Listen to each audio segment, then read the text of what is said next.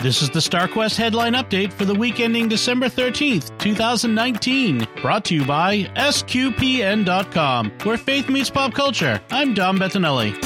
As NASA moves forward in its big initiative to return to the moon in the next few years, the new head of the agency's human spaceflight programs has said that the long-beleaguered Space Launch System rocket is absolutely mandatory for the effort. While commercial rockets from SpaceX, Boeing, and Blue Origin, among others, show continued promise in helping NASA get people into space less expensively, some critics estimate that each SLS launch could cost $2 billion, perhaps 4 times as much as the commercial product. NASA leaders reject that estimate and say the real cost would be less than half that. The current plan is to land on the moon by the end of 2024. Meanwhile, with the prospect of humans going beyond Earth orbit a reality again, people are seriously planning for new outer space habitats. For example, researchers planning a future Mars base have built the Mars Desert Research Station in Utah, and they had help from an IKEA interior designer. IKEA is known for making the most of small spaces with their Scandinavian home goods, which is precisely what's needed in the small living and working space of the habitat where 6 researchers will spend months at a time in close quarters.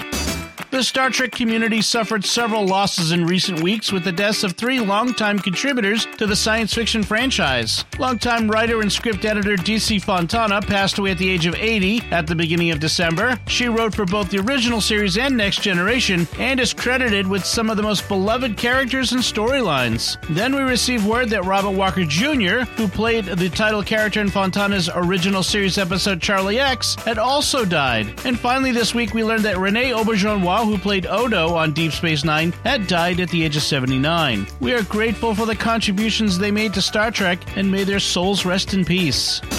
A terminally ill Star Wars fan got a special gift last week when he was given a special private screening of Star Wars The Rise of Skywalker ahead of its December 20th release. The anonymous patient in England was able to watch the film with his son because he's not expected to survive until the release date later this month. He said he'd been a super fan of Star Wars since the original movie came out in 1977, and he wanted to be able to finish the Skywalker saga with his son before he passed. Hospice workers alerted the movie's creators, and Disney agreed to send an employee with the movie for a special screening at the hospice.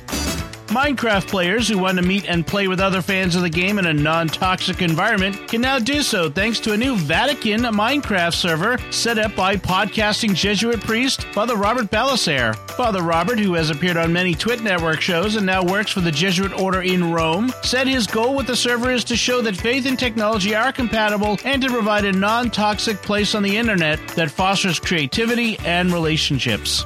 And that's the StarQuest Headline Update. Find links to the stories and be sure to subscribe for our updates every week at sqpn.com/headlines. And thank you to the generous patrons who make this show and all the shows at StarQuest possible. You can join them by visiting sqpn.com/give. I'm Dom Bettinelli.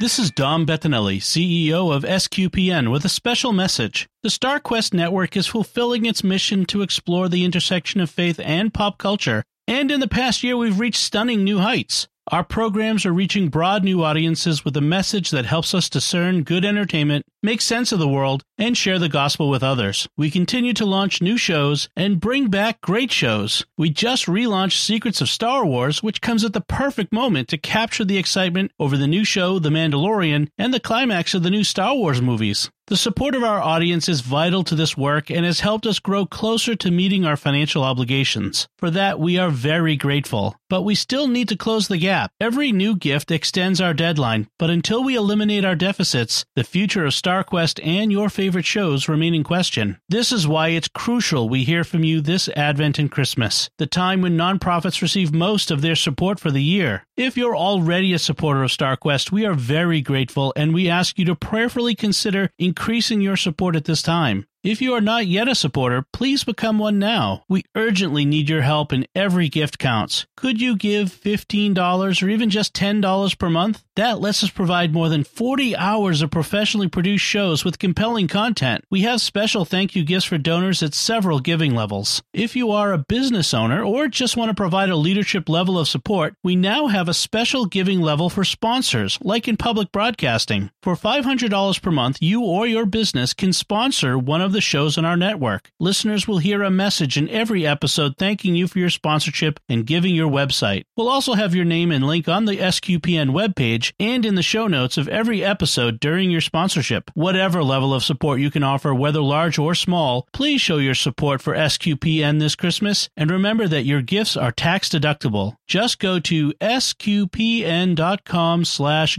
That's sqpn.com/give. And may God bless you and yours as we approach the celebration of our Lord's birth.